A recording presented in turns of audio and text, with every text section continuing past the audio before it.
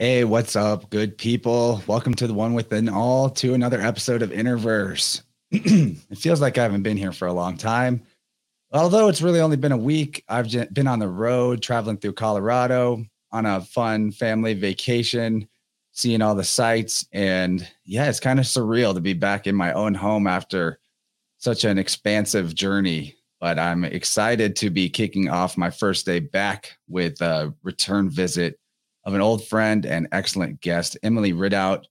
Emily has been on, I think, 3 times already, and we've discussed everything from her work teaching astro yoga, her expertise in folklore, which I find fascinating. And we even did a really interesting one on psychic vampirism, energy vampirism, which I think of anybody I could have talked to about that. Emily brought an excellent positive spin and a real deep knowledge, both on the folklore side and on the personal energy practices side, how we can address this very common survival technique of psychic vampirism. So go back to the archives, check out on the interversepodcast.com website, the search bar. You can just type in Emily Ridout and catch any of the previous conversations we've had.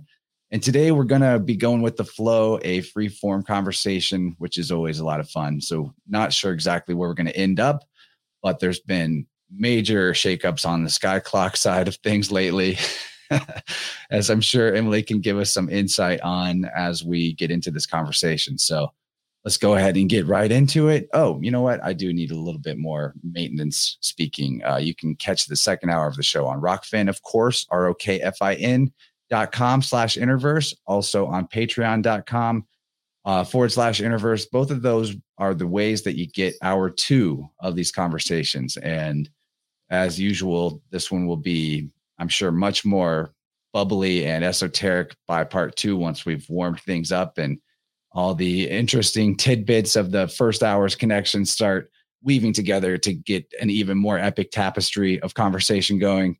So make sure that you're supporting the show if you like what I do here and you want to get more of it.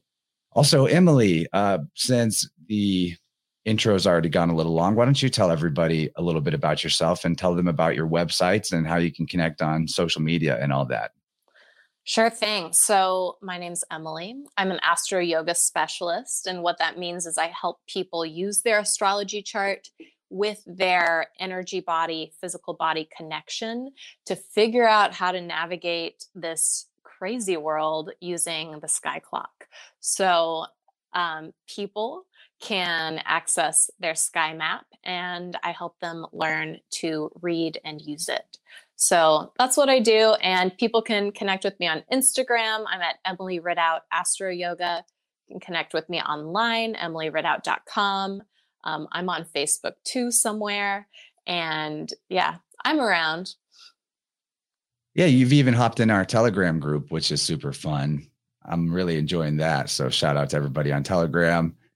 And let's see, where should we even begin? I mean, first of all, I do encourage people, if they use the Instagram, nasty Instagram app, go there and subscribe to Emily's page for positive stuff on there that will be also fascinating.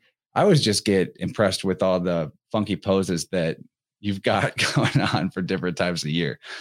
We've probably got a large amount of new people in the audience since we last talked. So it would be cool if you gave everyone the rundown on what astro yoga is, why it's a useful system that you teach, and how it's sort of customized to the individual. Totally. So a lot of people don't realize that astro yoga is a traditional form of yoga. So yoga and astrology have been linked for thousands of years. Astrology and medicine and the human body have been linked for thousands of years. And so you can use it in a couple ways. So astrology, first and foremost, is a map that helps you navigate things more skillfully. You can also, downward spiral and go into the abyss of the less skillful life, right? But hopefully when you engage with astrology, you begin to use those energies to your benefit and to the benefit of others. And so you can start to access and wake up those things through the body. You can also do it through other activities you might choose to do. But I help people figure out like exactly what energetic practice will suit you if you want, growth in exactly this area, or if you just generally want to feel better, or if you are recovering from a huge shock, like many people have been and will continue to be for the next couple of years, right? So there's a lot there. And so you can access it either just by like doing yoga for the timing of the stars, which is what public classes are that I teach, or you can get really into your own birth chart and say like, how am I going to handle, Uranus and Taurus the best way possible? How can I, actually wake up my North Node and go toward my true dharmic purpose instead of spinning around in some culturally or familially prescribed, lifestyle that might not be of your true choosing. Yeah, we've talked about that North Node, South Node thing in previous conversations, and you helped me grasp that as a concept. And man, it's super real for me personally. Like everything in my South Node is easy and I'm drawn to just sort of like defaulting there. And then the North Node, the more I push towards it, which is difficult, the better things work out for me. And then what's interesting too is like the South Node stuff remains a part of my life, even if I don't focus on it. I don't need to. So it's, I think what you teach is really cool because people can move in different ways to think in different ways. We have all these correspondences between the zodiac and the parts of the body. And then with yoga, different movements are, everything in the body from one fingertip all the way to another toe is connected. And we can think differently by stimulating our organs through specific motions. And I also believe you would probably anchor in a better knowledge of your own personal chart and your own human design by learning movements that are keyed into your strengths and weaknesses. Because for some people, astrology is just very like left-brained, and it really kind of has become super left-brained with modern technology giving us the ability to get very complex with the what we're able to determine about our chart. In the past, you would have had to have probably had ancient books and scrolls and astrolabes and all kinds of devices to get a chart to the degree that now you can just pop in your information on a website and have it cranked back out to you. So rooting it in something body oriented, which is more right-brained generally, we probably can learn and remember, and even that word, remember, reattach parts of ourselves that more easily than just trying to take it all in as words on a screen or pages in a book. It's true. And also, sometimes things can be scary in your chart. So for example, everybody's North Node represents a space that their soul longs to go, but that they might not yet be comfortable with. So a lot of the work in this life is integrating that North Node point, as you pointed out. So when you're doing that, let's say someone has their North Node in the 9th house and they have this deep desire to travel, right? Or to go to university or study something or get really deep into a mystery tradition or whatever it is. And so they're sitting there and they're like, okay, I really want to do this.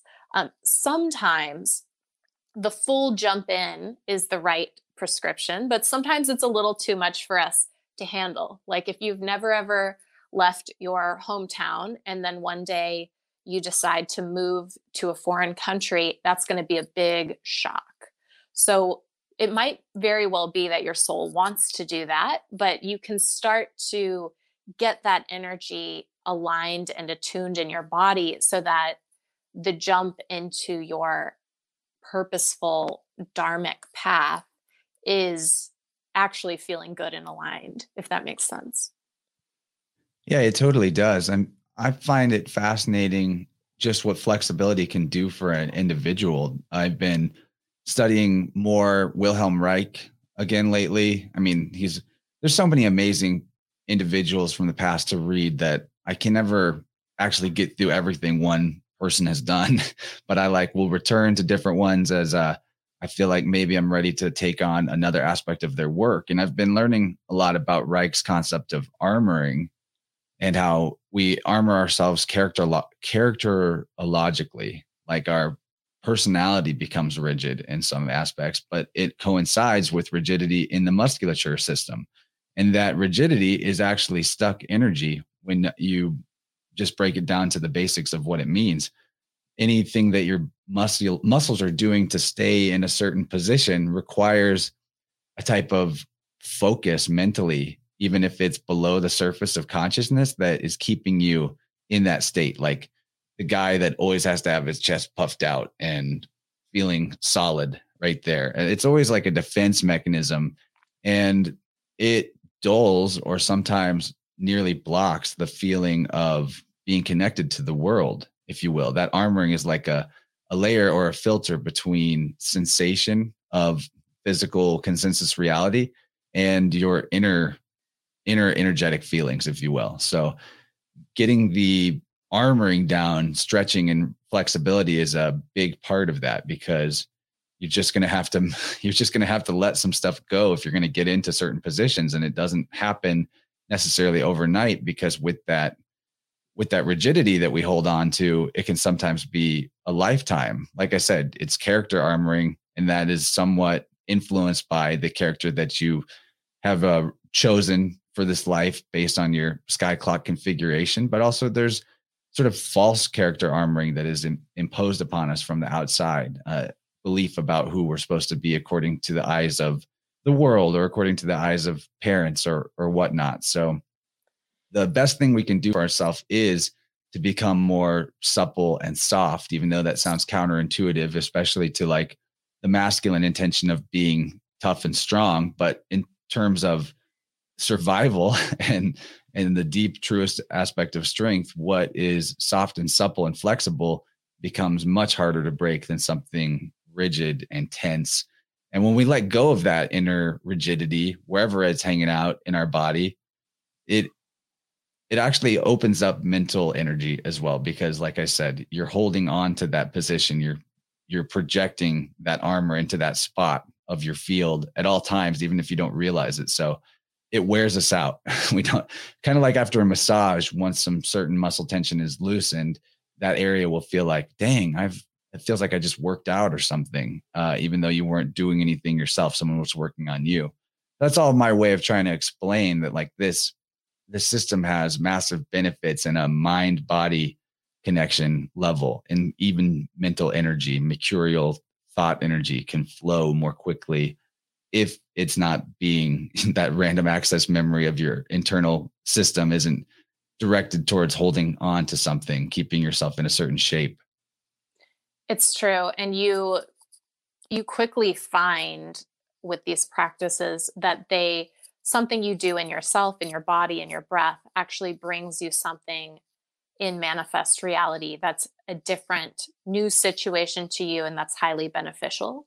And you also find people who are more rigid, like you were just referencing, tend to release and become more flexible. People who are flexible to the point of having no structure and no boundaries find themselves gaining strength. And so what often happens is whatever the individual needs, these practices bring in. I mean, you want to work with a good yoga practitioner. You want to be doing the appropriate practices for your chart and for the seasons.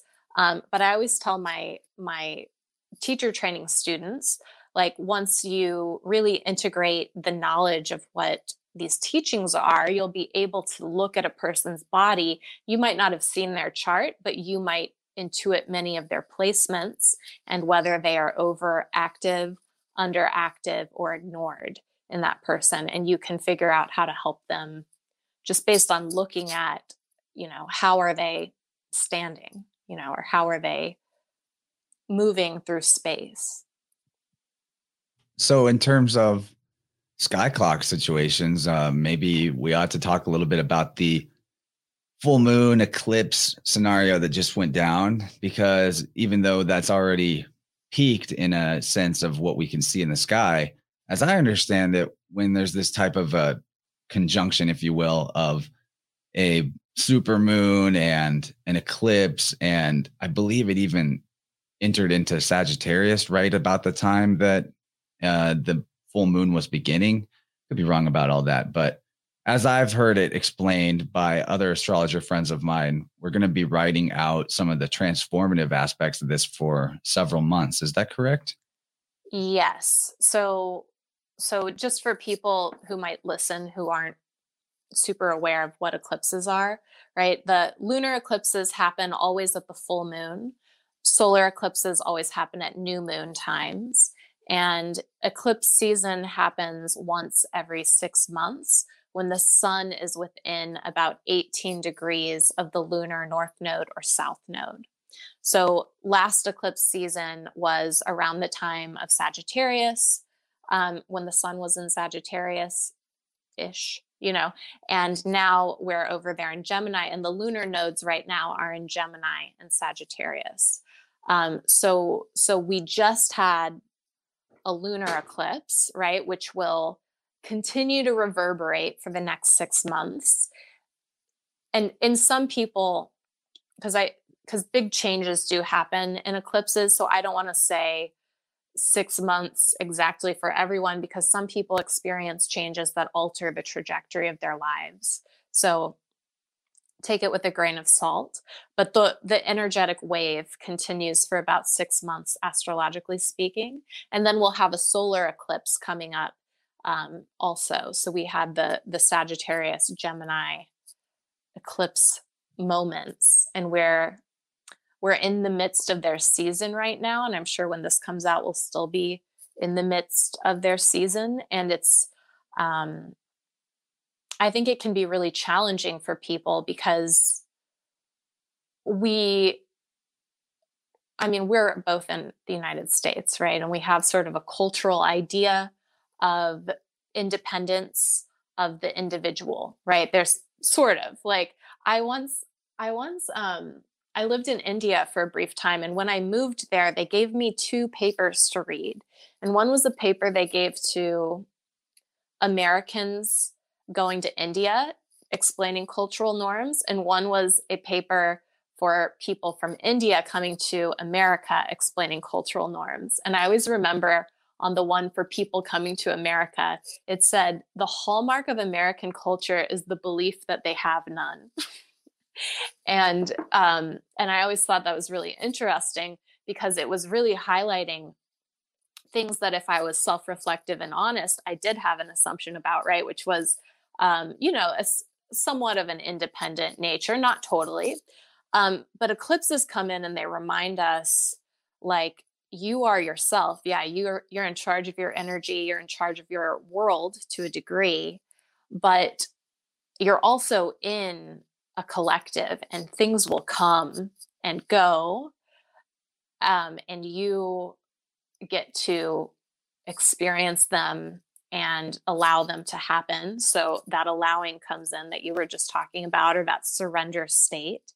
But eclipses can be very difficult because no matter how much inner work you've done on yourself, right, or how good you feel in your relationships with those around you, surprises can come in, the unexpected can come in, and the unexpected can leave. So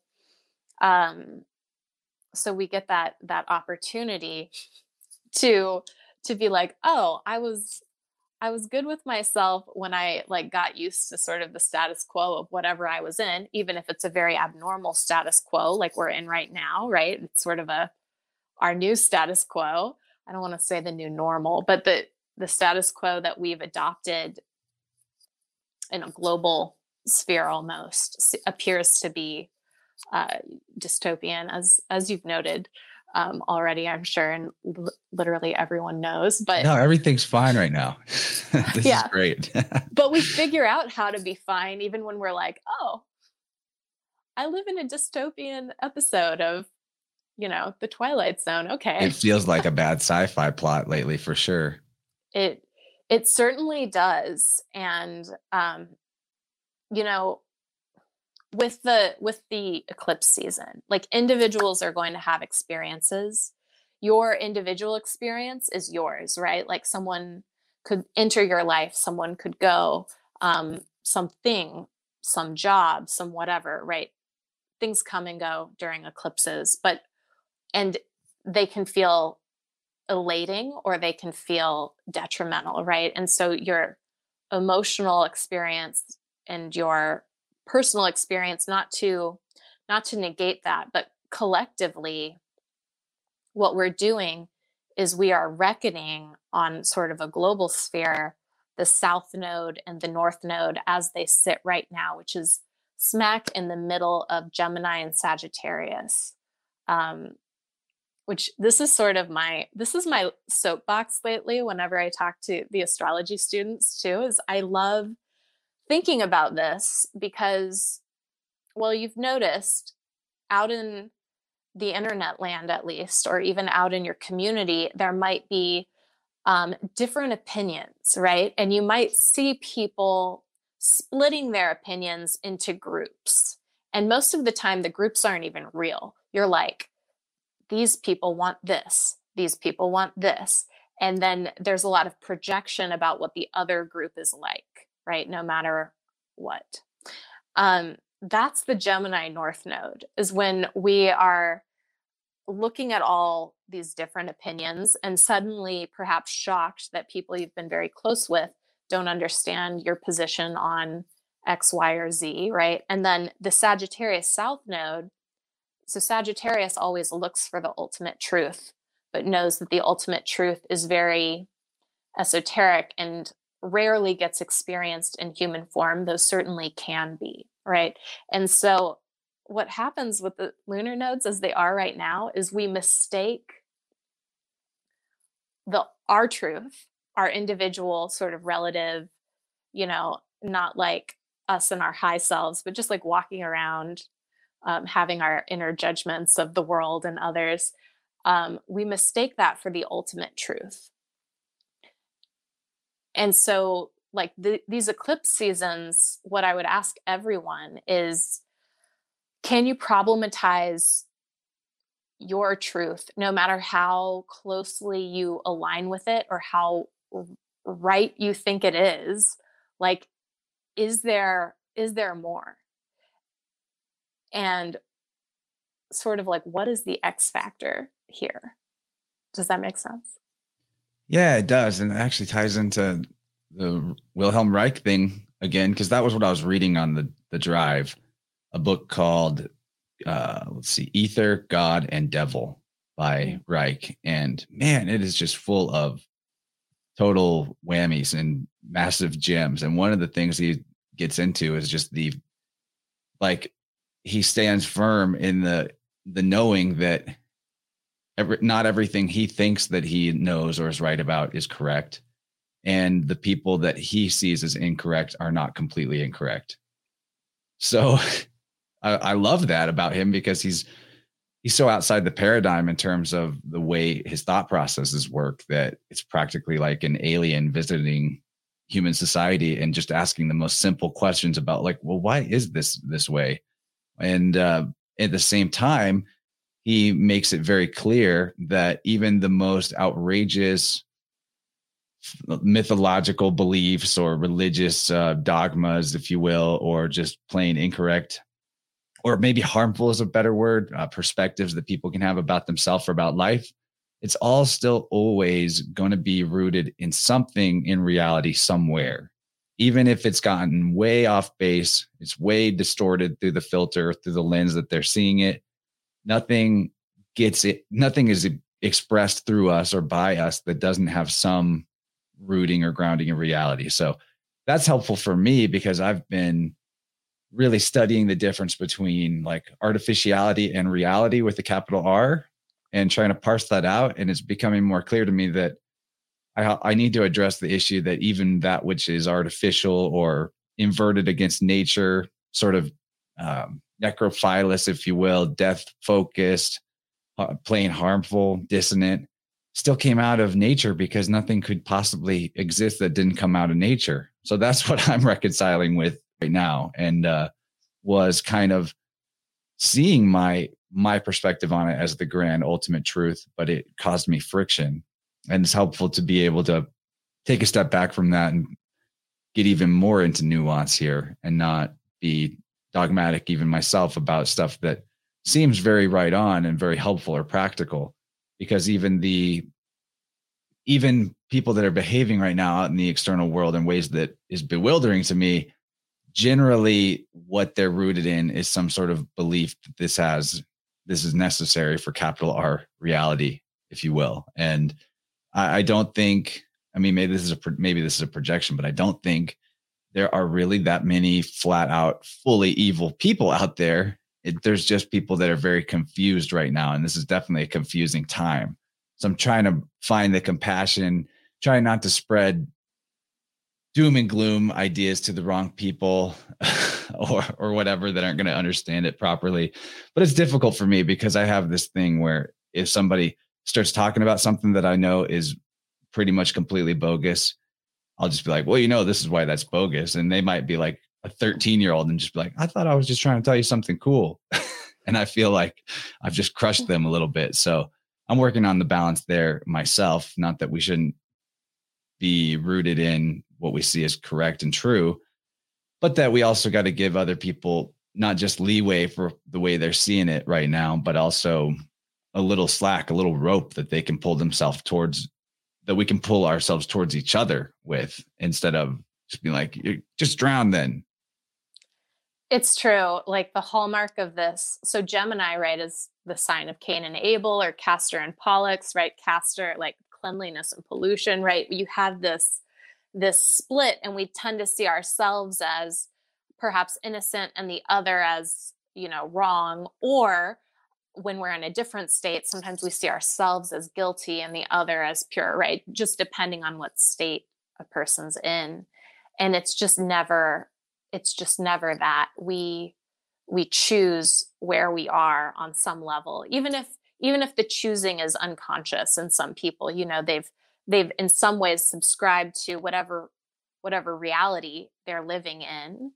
And, the deeper you go along these paths, the more problematized consensus reality becomes, because you start to realize the consensus isn't always accurate, right? And then you go watch The Matrix and you feel better, right? Or whatever you do. But there's sort of like a waking up to that. And it's good to recognize things like that. I've done it a few times too, where I'm like, your opinion is really intense in the opposite direction of mine. So maybe I'll tell you a few things that I've read, and it's so tempting to do that. And yet it's like every person is operating according to a worldview that they abide within. And it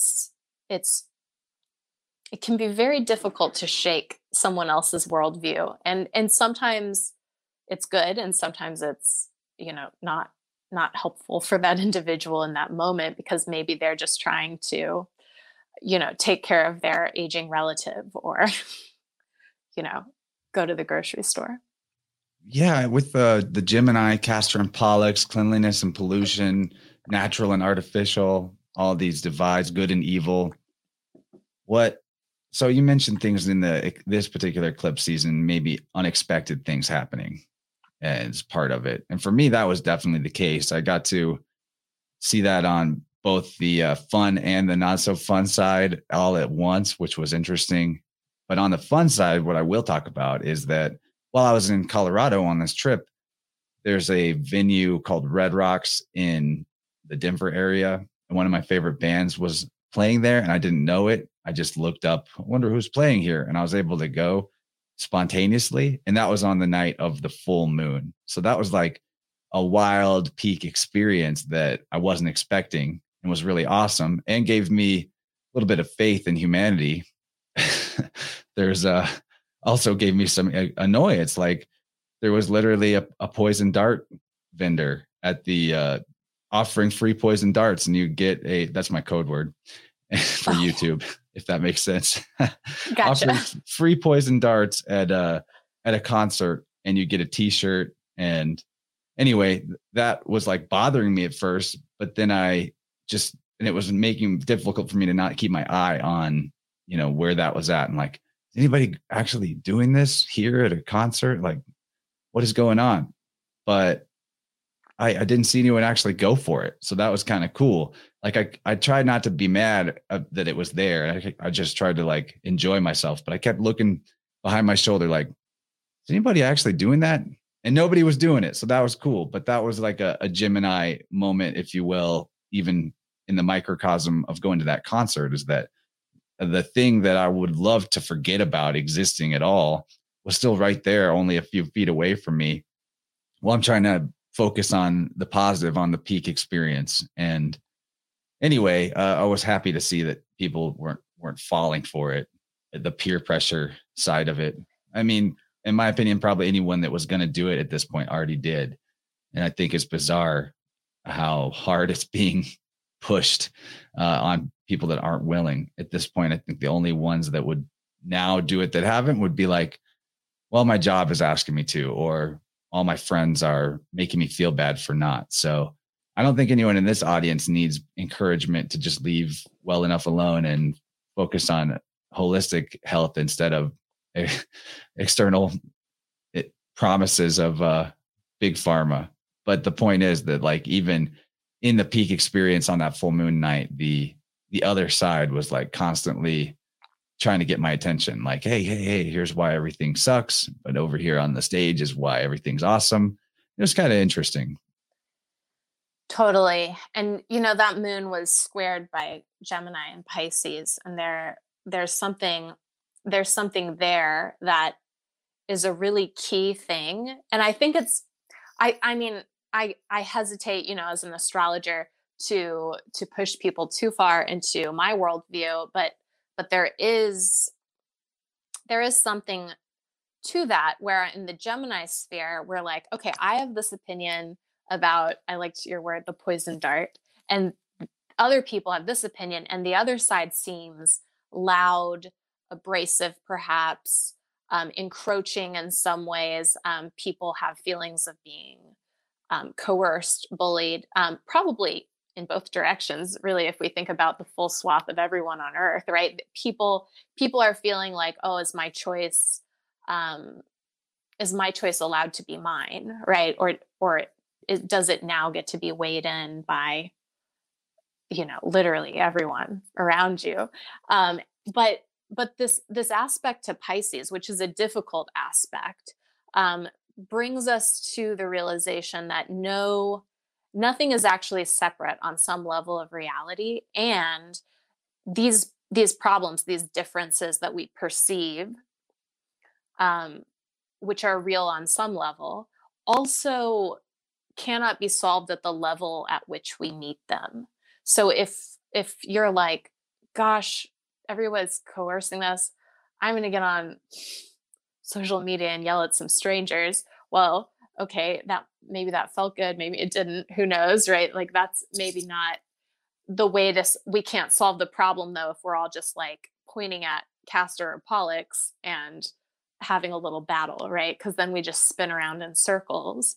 But what I've been trying to talk to my clients and my students about handling these eclipses and these times is to, as much as possible, like, we're going to be in the Gemini state, right? We can't get out of it. But as much as possible, pull in that awareness of, like, there's another level to which we can approach and solve this problem. And that's like, when you get to the point where it's like, okay, I'm in Gemini world and we're having a battle, whatever. It could be the battle about the poisonous whatever, or it could be the battle about, anything, to recognize, like, 9 times out of 10, that person, place, or thing, or media corporation or whatever, is not it's not your enemy. Not really. Right. And I feel like this year I just walk around being like, that's not the enemy. That's not the enemy. Certainly on the relative plane, we create inimical relationships with others. But when you create an inimical relationship, we did that energy vampire thing, right? You're now in a relationship. And if you agree to let someone be your enemy, you've agreed to give them a big portion of your energy. And then, which is the challenge, right, of Gemini North Node time.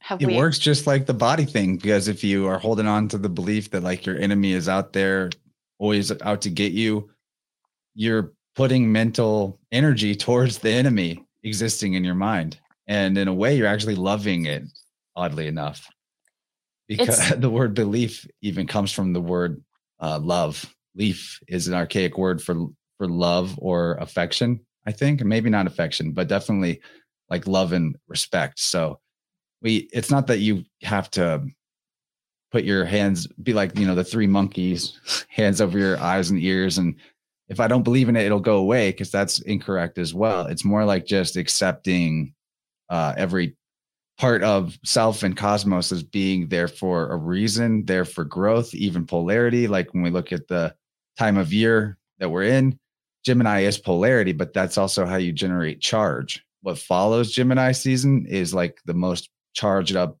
part of the year for the sun, for the SOL, for the soul. There's a lot of potential there, and we need that type of apparent dualism to get to the triality, if you will. There's always a mother, father, child, in a sense. There's not, the polarity is never just stuck in division forever. It's like a mitosis situation, no matter how hard it is to see it that way, in the time that we're in. Like even right now, with who knows what's going to happen with all the people that did accept the poison dart. It could be as crazy as like there's less people in the world very soon, which is not fun to think about, but I'm seeing that actually occur in my personal life. And that's very, very difficult energy as well. But it's anything that we can let go of, our hand is now open for receiving. And that definitely applies to relationships. We can let go of believing that somebody out there, something out there is our enemy as well. And we might be able to see more clearly how we're our own saboteur instead of blaming it on the external. So that's one way that opening up that space by letting go of the belief could bring something more useful to you, like in my opinion. It's true. And, there's also the positive side of Gemini. And, collectively, we're all operating on this sort of, you see a lot of bickering out in the world today. But if you think about the positive aspects of Gemini, it's the ability to nimbly see different factions of reality as pieces of reality. And so when you do that, it actually opens you up to compassion, right? Like what you just said. Someone could make a different choice than you and experience an injury from it, right? Like something could happen to an individual, and that elicits compassion, right? Like, oh, you're different than me, you made a different choice than me, but you're my fellow human and you're hurting, right? That's compassion. You could do that for any divide along any lines, right? But there's a way. I always think about Gemini as like, that story of like all the people who are blindfolded and they're each touching a different part of the elephant, right? And one's like, oh, it's like a furry tail. One's like, no, it's a long rubbery thing. And one thinks it's like the ear. That's Gemini, right? Like that's the ability to be like, oh, I see a piece of this and it's a part of the truth. And so to honor each person in their journey, right, is the hallmark of what a good use of this North Node would be. To say like, okay, I see you. I recognize that we're making different choices and I'm okay with that. It was funny when you were talking about giving your energy to the enemy. There's a story. I was in a workshop once with a man who was telling a lot of stories from the Hindu pantheon, and there was a story he told about a demon. So not the greatest character, just hating Krishna, who is God, right? Just hating him, and he was like so inimical to Krishna that everywhere he went, he just saw Krishna in everything. And then he hated it so much that eventually he realized everything was Krishna. So everything was God. And then he realized a piece of him was related to Krishna, and then he became completely enveloped in the divine and like at one with the divine. So there's even, and you hear that all the time with people in their religions, they develop an inimical relationship to spirituality or to faith or to whatever, right? Like and then they give it a lot of their energy. And sometimes that actually gets us to a good place. So I also like to think about that, because if someone is choosing to have an enemy in this life, if that's the way that the energies of the Gemini North Node have played out for some people, and they've realized, this is a battle I want to fight, this is something I do want to give my energy to, that can be okay too. But to do it consciously, right? To be like, okay, like choose, in some ways, like choose your friends. And if you want to have, I mean, I sometimes think like there are things we have to engage with, there are battles we have to fight in this world, but do we have to have an enemy is a good question, I think. Yeah, at least I think it could be really simplified to just what's actually present with you right here and now. It's almost like the difference between the definition of natural evil in the old sense of the word and what we call evil now, which is like sort of inverted behavior coming from people's imagination, a belief that things have to be a certain way, and if they're not, that it'll go wrong. So they do something evil as ends justify the means. But in sense of natural evils, in the old meaning of the word, it was like, you might break your ankle while hiking or something. Nobody caused that evil. There was no enemy there, but it's a type of an evil has befallen you. And so in a practical, like present moment sense, there might be a situation or an individual that comes up that you have to put strong boundaries between you and that, or protect somebody else from that right then and there. And so in that moment, it's like the enemy is there, but it's also a hurdle that becomes your path. It gives you an opportunity to rise to the occasion as well. It's always like a test. And my point is, I think that nature allows like the left-hand path or the right-hand path, because at the end of the day, all roads go back to the same place, which is the Krishna, or, the divine, the spark that is in all things, and the game that we're playing here. I also think it's interesting, the story of the North and South Node. Aren't they also called Rahu and Ketu? Mm-hmm. Yeah, in Jyotish or Vedic astrology. Do you know the mythological story of how they were created? The two-headed dragon. Yeah, do you know that well enough to kind of summarize it?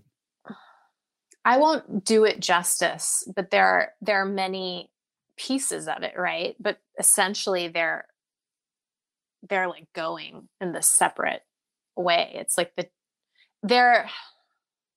so it's a little different in Western astrology when compared to Jyotish. So you're going to find a different interpretation if you go very deeply into Jyotish. I like to think of them both, right? Because, and I like Jyotish because it's very matter of fact. It's like, oh, this is bad, this is good, this is happening, this is whatever. And it does tend to view it more like a two-headed dragon, like something that could have detrimental, I might need to plug my phone in.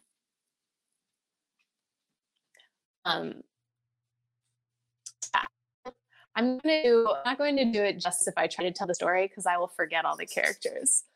So don't ask me my mythology of the two-headed dragon. But are you still As there? I understand it, it was like this demon wanted to become immortal, and it disguised itself as one of the gods and got into the party that the gods were having. This is my best summary. Someone told me the story in Telegram, right, and I was like, this is so cool. But which god was it? That's why I'm like, I don't. Yeah. So I'm not sure which god it was that was providing the ambrosia or the the drink that is supposed to give everlasting life. But the best summary I understood of this was that the demon thing that became the two-headed dragon, it got a drink of the eternal life-giving elixir, but then right as it was swallowing it, the god realized that it had been fooled and chopped its head off. So its body became one node and its head became another node, and they're both immortal, even though it's been severed. Something like that. So that's why it's like seen as malefic in that system. But yeah, I just thought I'd test a little folklore knowledge there, because I don't have much knowledge of those Eastern stories, but they are usually pretty interesting. I have sometimes, but I stick pretty closely to the Shaivite tradition that I study in, so it's hard for me to accurately do justice to some of the other ones. But they are the Rahu and Ketu, as far as they show up in your chart.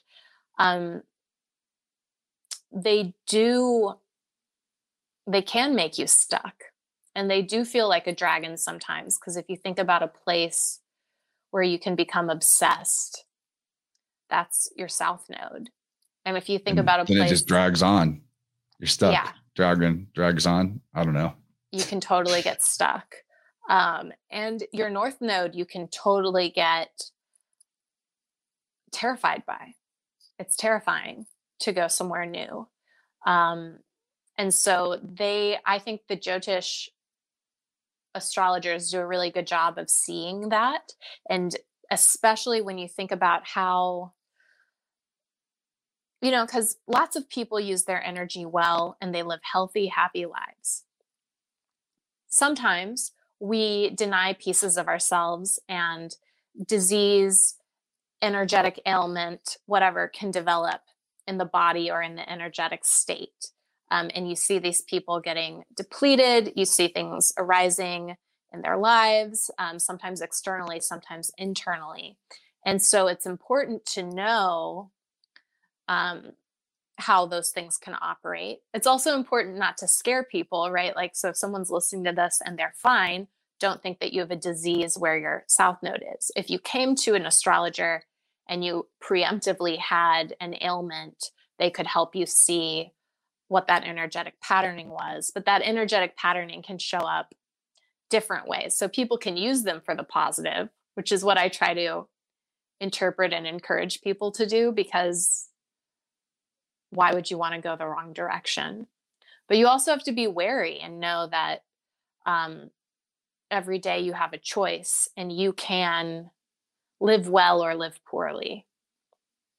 And so, most of us have our good days and our bad days, but you want to live well, hopefully, and not just sit in your dragon's lair and feel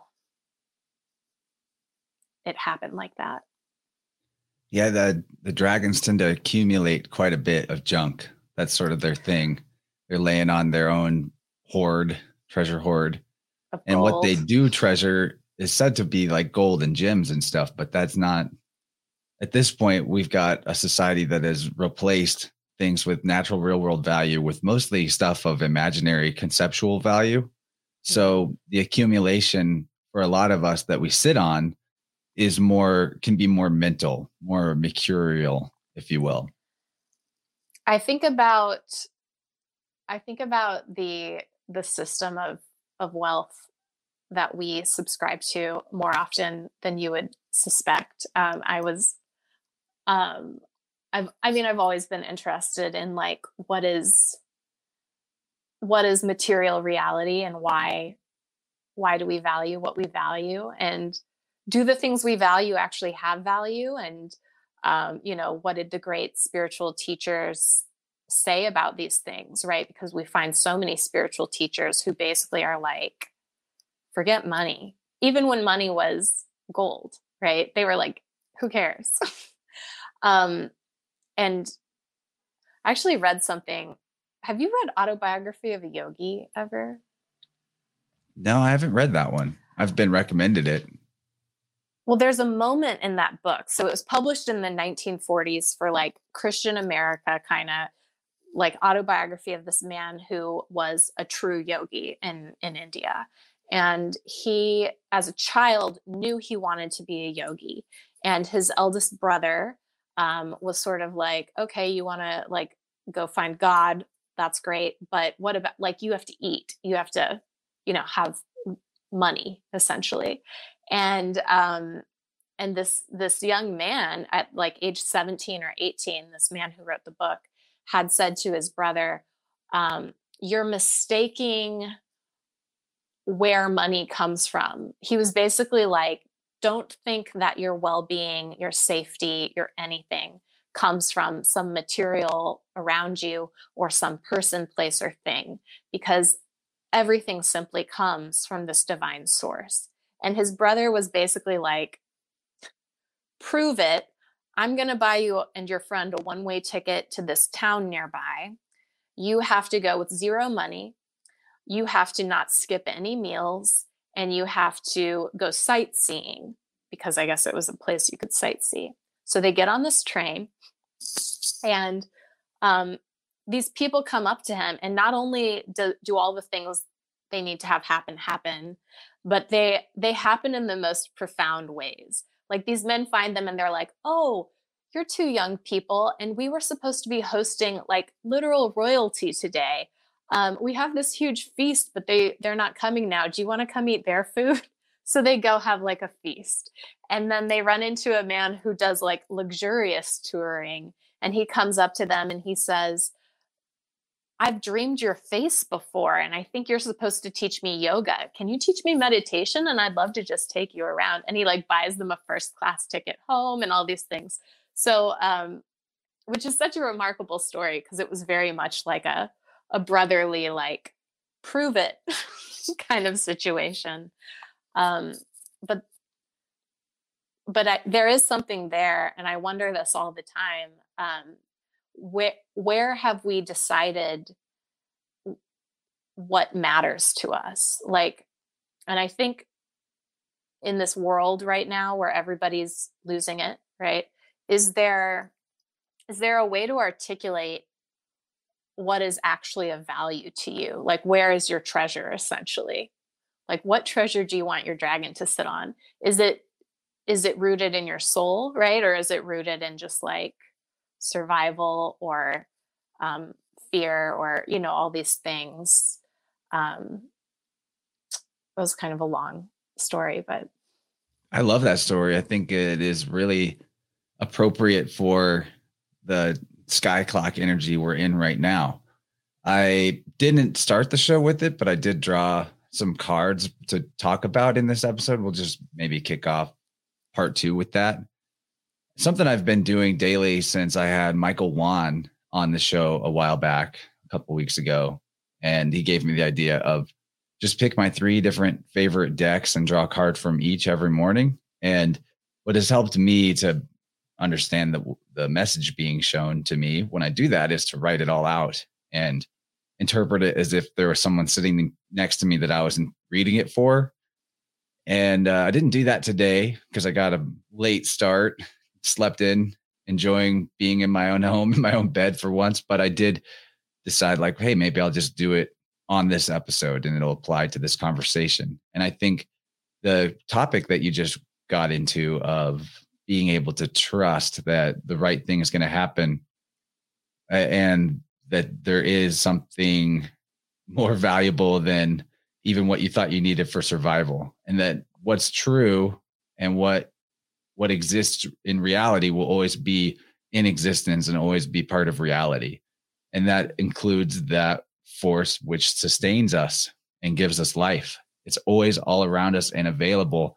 And it is our perceptual filters that keep us from being able to access it, or our beliefs about ourselves. Like I couldn't expect someone to just take care of me that I've never met today, even though I definitely need the help today. There's a podcaster, Freeman Fly, who tells all the time his story of getting in a bus with no money and driving all the way across the country and having people there to help him exactly when he needed it at every stage of the journey. And that's what going towards the North Node would feel like for anybody, regardless of where it was at on their chart, is like, well, if I step out towards the North Node, I'm basically going to have to walk off the edge of a cliff.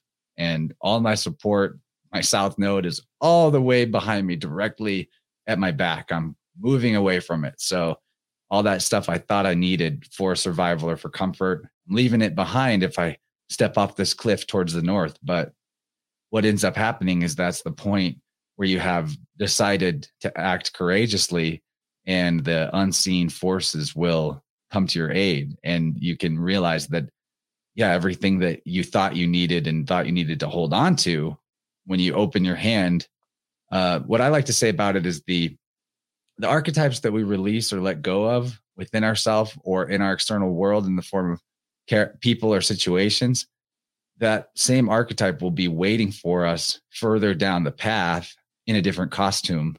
And they will be empowered to help you to the degree that you've empowered yourself on that journey towards it, wherever you've gone. So I'll cover how this all pertains in the cards on hour 2.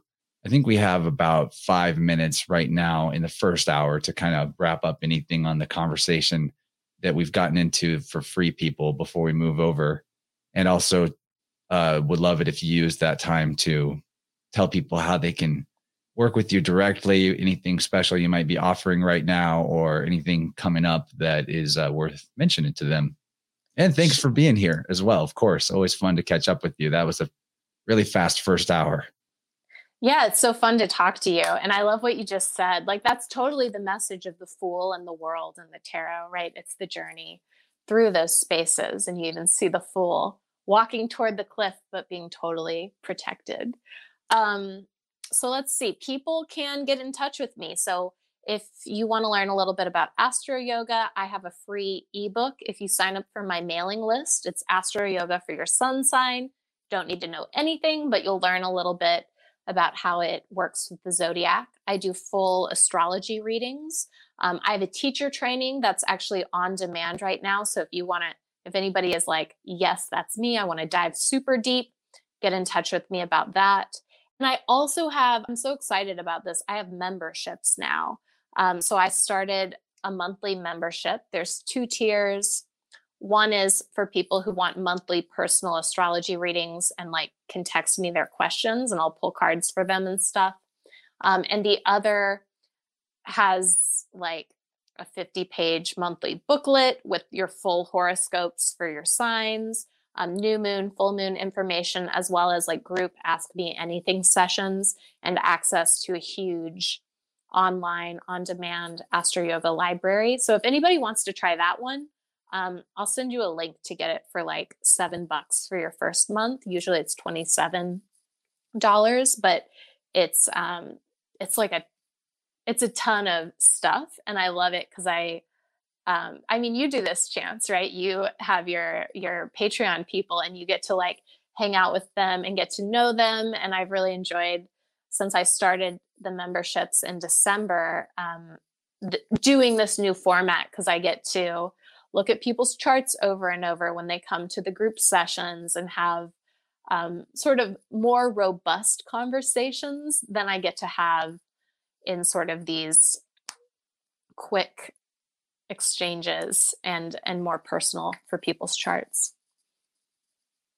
That sounds awesome. I'm going to take you up on that. I hope everybody else considers it as well. I think we had one of my friends who is also a listener to the show recently got his wife a reading with you as well. And I heard that went really excellent and that he was super stoked on it. He's just like, man, I got to learn more about astrology. This is crazy. It's way too accurate. It is amazing. I mean, I first started learning it because I disbelieved it. I had an inimical relationship, there we go, with astrology, and became an astrologer because of it, because it was so wacky accurate. Waccurate. That's a good word. All right, well, we'll move over to the second hour. I'm excited to reveal the cards that came up for this conversation and get your take on it. And so I'm going to play our mid-show break.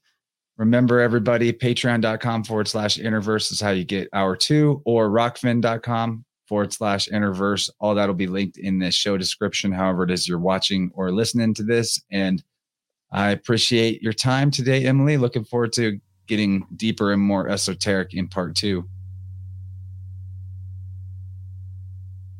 Well, all right. How about that one, everybody? The great Emily Ridout returns. If you're a longtime fan of the show, that should be exciting for you. And if you're new to Emily, how could you not like her? She's got such a peaceful and like calm demeanor that is also very energized and elegant. Always enjoyed talking to her. And the second hour, this time around, we kicked it off with talking about cards that came up for this particular conversation. So if you want to get into our interpretation of a few cards and also to see how those cards actually brought us back full circle to some of the things we were talking about at the beginning, but with new perspective and sort of solutions oriented perspective about all the wild stuff going on in the world right now. I didn't ask her for a forecast about what's next on the sky clock, but what I hear is that the type of shifts and energies we've been going through 2020 and 2021 are actually just kind of kicking off, and we're at the beginning of a large new cycle, a new normal, as Dr. Evil probably called it, or whatever. So I'll probably be brief here in this outro. As you heard me maybe sort of complaining about, I did just get back from a long trip. I've got a lot of residue to sweep up, metaphorically. A lot of things to get in order, but I do appreciate you guys tuning in for this conversation. I hope you liked it. I hope you support Emily, and check out emilyridout.com. She said she'd be providing me with a link to a discount for a month of her membership service that she does, where you can get personalized astrology and yoga advice from her. I do support anyone doing that, especially with the huge discount she offered. So watch out for the link in the show notes in the description. I'll probably also post it to Telegram. If you're not in our Telegram group, also look for that in the show notes, because we have a lot of great conversations there. It's been going on for several weeks now since I started it. It's kind of replaced Discord in terms of a community hub, but it's easier to use. People seem to like it.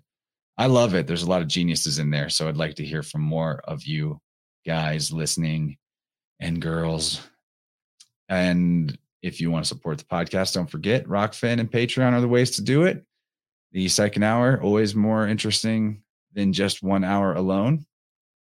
I'm going to play us out today with a track from somebody in an esteemed individual in our audience of Interverse Tribe named Ben McDonald. He made this awesome song that you're about to hear. So check the show notes for all that. And I'm going to fizzle out early on the outro because I need to get up from the computer and work on what has been spoiled in my own life and take out the trash and all that good stuff. Thanks for being here, though, and look out for more coming up. There's a lot on the schedule and some heavy duty research episodes coming soon. And I appreciate you guys being here. Much love to everyone, and bye-bye.